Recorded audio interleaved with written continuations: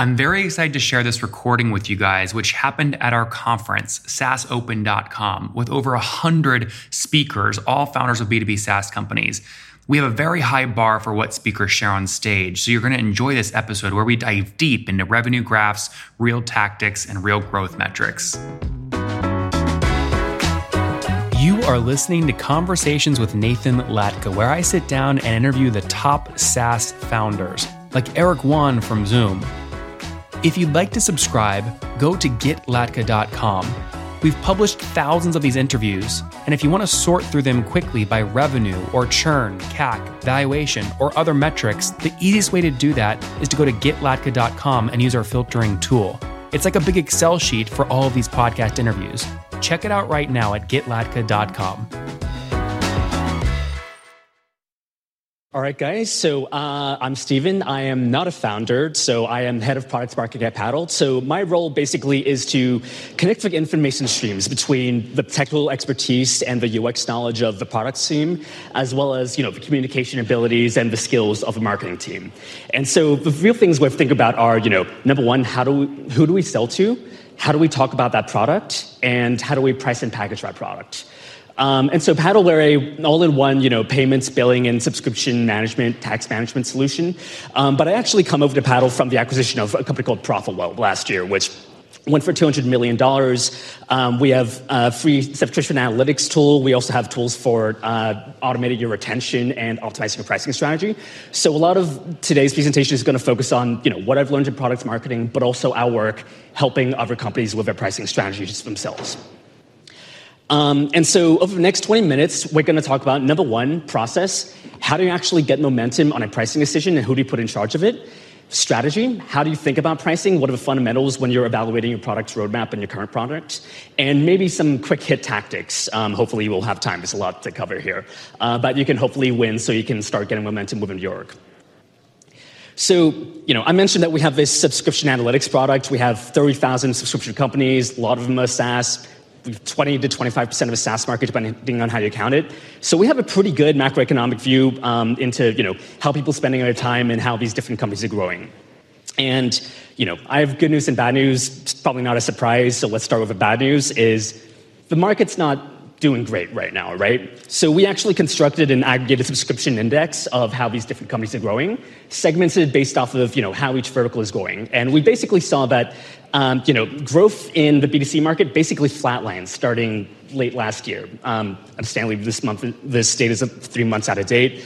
But when you look at the B2B side, B2C is often very much a leading indicator for B2B. So if you're assuming that trend is going to apply to B2B at some point, then that's pretty worrying. And what's interesting is that, starting, say, July, August last year, we actually started to see growth slow down a lot in the B2B space. I've seen an early cut of the fresh data. We actually saw a bit of an uptick in this in January and February of this year, but this is all before all the Silicon Valley Bank stuff, so who knows what that's going to impact things. So how can we go after this, right? And, the good news is there's some fundamentals that you can focus on that will set you up for success, both right now, but also will enable you to iterate much more quickly in the future, ideally when your product improves or when market conditions improve. So let's talk about those fundamentals. So how do you think about your pricing, right? And the first thing I want you to know is this is not a one-time deal. You do not look at this once and then move on. It's a process. It's iterative, and you keep doing it. A lot of you probably already talk to customers and have some pricing out there, but what I'm going to take you through is a systematic approach of thinking about it, and hopefully if you can implement this, you guys can actually get some low-hanging fruit at the beginning of this process. So we get access to all this data, and we've talked to thousands of founders in our time. And whenever we ask, founders what their main focuses for increasing top-line revenue are, they generally fall in 3 different kind of levers. There's customer acquisition, sales and marketing, getting new customers in the door. There's pricing and packaging, figuring out what you're going to sell to your customers and how much you're going to get from them for that. And then there's expansion revenue, selling them more products, or the flip side, which is obviously churn. And inevitably, we hear that people are spending almost all the time on that sales and marketing stuff, especially at the founder stage, right? Spending almost all their time, they mostly guessed on their pricing work, and they're not really working to gather data on it. And why is this bad? Well, like I said, we gathered data on what they're spending time on, and we basically found that there's way more impact on spending a bit more time on monetization, a bit more time on retention compared to spending time on acquisition. So you can imagine this basically as a founder, spend a couple more hours. What's the impact of spending a couple more hours on a month on your pricing? It's going to be enormous. A lot of people leave retention on the table as well. That's going to be pretty big. So what I'm basically suggesting to you is just take a couple hours out of a week, shift that from working with your BDR team or your marketing team, and shift it over to thinking about your pricing and how much value your users are getting out of your product. So how do we do this internally? One thing we recommend is create a pricing committee. And we often see that this is a big barrier because if no one owns pricing, then you never get any momentum. And if everyone owns pricing, everyone has complaints, everyone gets into arguments, you never get any momentum out of it. So not having a pricing committee of designated people to work on this is an enormous barrier. Who should be on this pricing committee? Well, it should be leaders who can kind of surface feedback from different parts of your organization and also see kind of a forest for the trees, get an overlay of the land. So someone from product, someone from sales, someone from marketing, probably someone from finance in a capital allocation budgeting role as well. And a lot of the time, we also suggest that you add someone as a project manager on this. Obviously, founders' time is, pretty precious. So if you have, obviously me from product marketing, I'm biased. I think someone in product marketing could hold this since this is traditionally a remit. But if you have a product manager, this is a very good idea for them to hold as well, since obviously they know the product, vision of a persona, and obviously, hitting deadlines and project management is part of their remit. And lastly, you should have a main decision maker, someone who, puts their foot down and then decides what the group is going to go towards to break a time. Very often, it's going to be the CEO or CTO. So, talked a little bit about this, but, what does this, pricing coordinator look like? Well, they should be, housing all the data and all the version control and all the documentation around the decisions made. They should be, taking that feedback and pushing through the politics, navigating that. And obviously, they should be focusing on the project management, making sure deadlines are actually set and hit. Next is what I mentioned is establish a research process. I'm going to get into the strategy a bit here, but at a high level, what this basically means is talk to the customer, but I imagine you guys are already doing that, but specifically set up a system for not just talking to customers, but asking a well-defined set of questions, knowing what hypotheses you're looking to test, and collecting this data systematically. So let's talk about the actual strategy here, right? So when I think about pricing, I actually break this down to kind of almost three constituent layers here. Number one is map your buyer segments and personas, know who you're selling to. It's match these people to the parts of a product that they value most, so you can actually figure out how much value they're getting. And then lastly, of course, actually measure value. And you'll notice that pricing is literally 1/3 of this. 2/3 of this is just the legwork to get there. I'm going to focus a lot on the legwork because if you get that stuff right, then hitting the pricing point becomes easier and it becomes something that you can iterate upon over time. So talking about buyer personas and segments. Buyers obviously have a central tenet of your business, and many of you probably have a bunch of different personas, a bunch of different target segments. And so, like I said, the task is to figure out, can we get enough information on these folks such that we can actually match them to the parts of the product that they like and figure out how much value they're getting so you can price based off of that value. And so when we construct personas, we don't just focus on the qualitative, right? You've probably have a persona that looks like this, very qualitative. What is this person's age, their firmographics, what, their seniority, stuff like that. I'm sure all of you probably have something that's at this level, but it's not enough. And the reason is it's all qualitative, and certainly qualitative is necessary, but you need to have more. So what we normally do, and what we actually do at Price Intelligently with our pricing software, is we help you design experiments based off how to collect this data. We help to collect the data for you and then parse through that to get the analysis. Now, I know a lot of you are early stage and it's, and when that comes, what I would suggest is, obviously I would love for you to come work with us and do this robustly.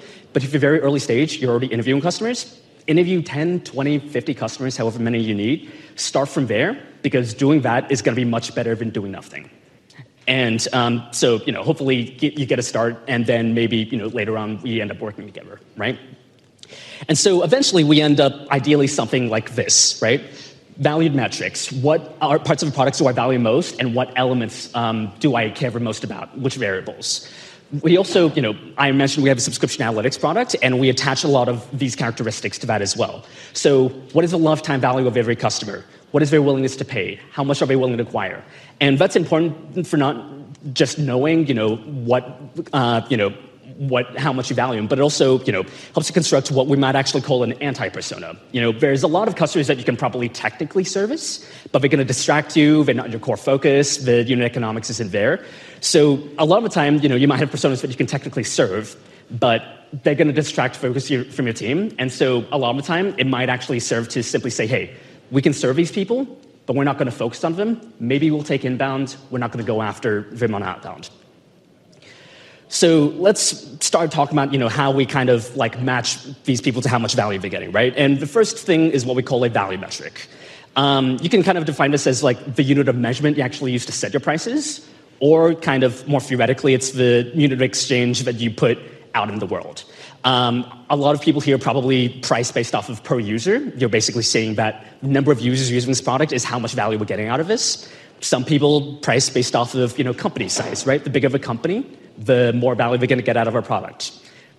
Depends on your particular company. There's a lot of companies where that works, but not always. So one example I like to point to, since everyone probably knows this, is HubSpot, right? HubSpot prices their value metric is the number of marketing contacts. Why? Because the size of your marketing operation is probably going to indicate how much value you're going to get from HubSpot. If I'm a big company with a small audience, I'm not going to get much value. I don't want to pay that much. Vice versa, like at Profile, where we were relatively small, but we had a pretty big marketing audience. We have a lot more use for HubSpot, so we should be charged extra for it. So the first thing I would do is figure out, okay, what are potential value metrics that you can set your prices on that are going to be indicative of willingness to pay for your customers? And if you're going to ask me, what is a good value metric? Generally, we have three kind of characteristics. Number one is, like I said, it aligns with customer value. It scales with the customer. If they get bigger and get more value, then the value metric should scale with them as well, so you can alternate pricing. And lastly, it should be easy to understand. Obviously, if it takes your sales rep 10 minutes to explain your pricing model, that's not going to work, right? And it's going to especially hurt if you're PLG, right? If it takes more than 30 seconds for your target user to understand your PLG pricing, they're going to click off, they're going to bounce, you're going to lose them. And so again, if you get everything else wrong, but you get your value metric right, that provides a foundation for you to revisit this and iterate later. So absolutely get this right. Something else to know about as well is what we call feature packaging. Basically, it's almost like whenever you see a good, better, best, like a 3-tier pricing structure, what features do you put in each one based off of who you're trying to sell to? So how do you measure, how do you figure out what's going to sort on each? So what I like to do is actually kind of do an exercise of this based off of coffee.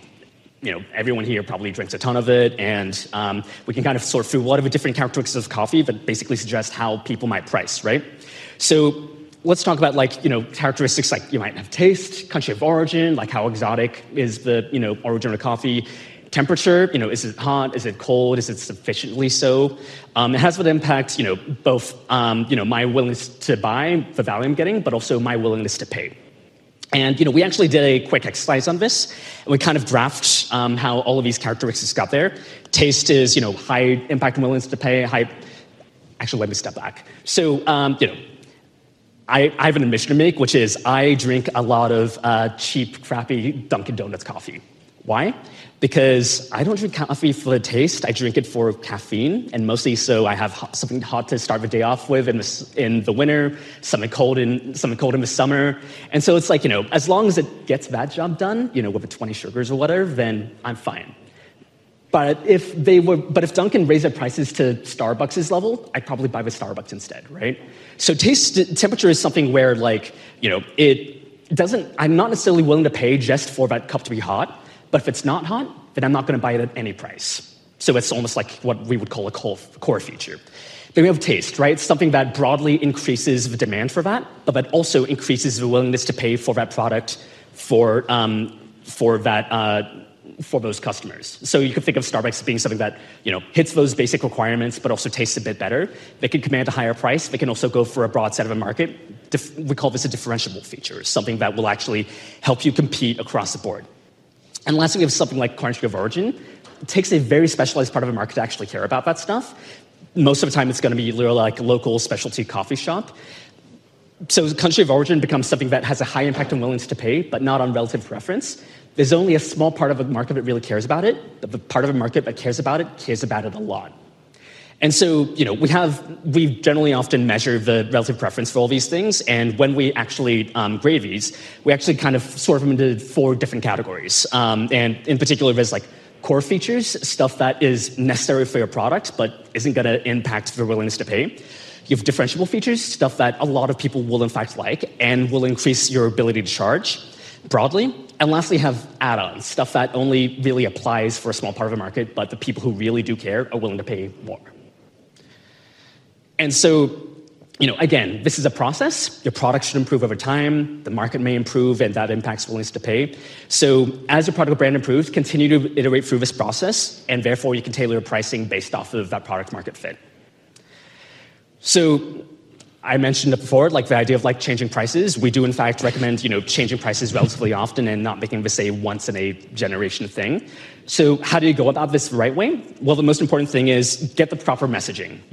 I think we can all think of companies like Gumroad that have, not gotten this quite right in the past. So proper messaging is key. And there's generally 3 guidelines that we give.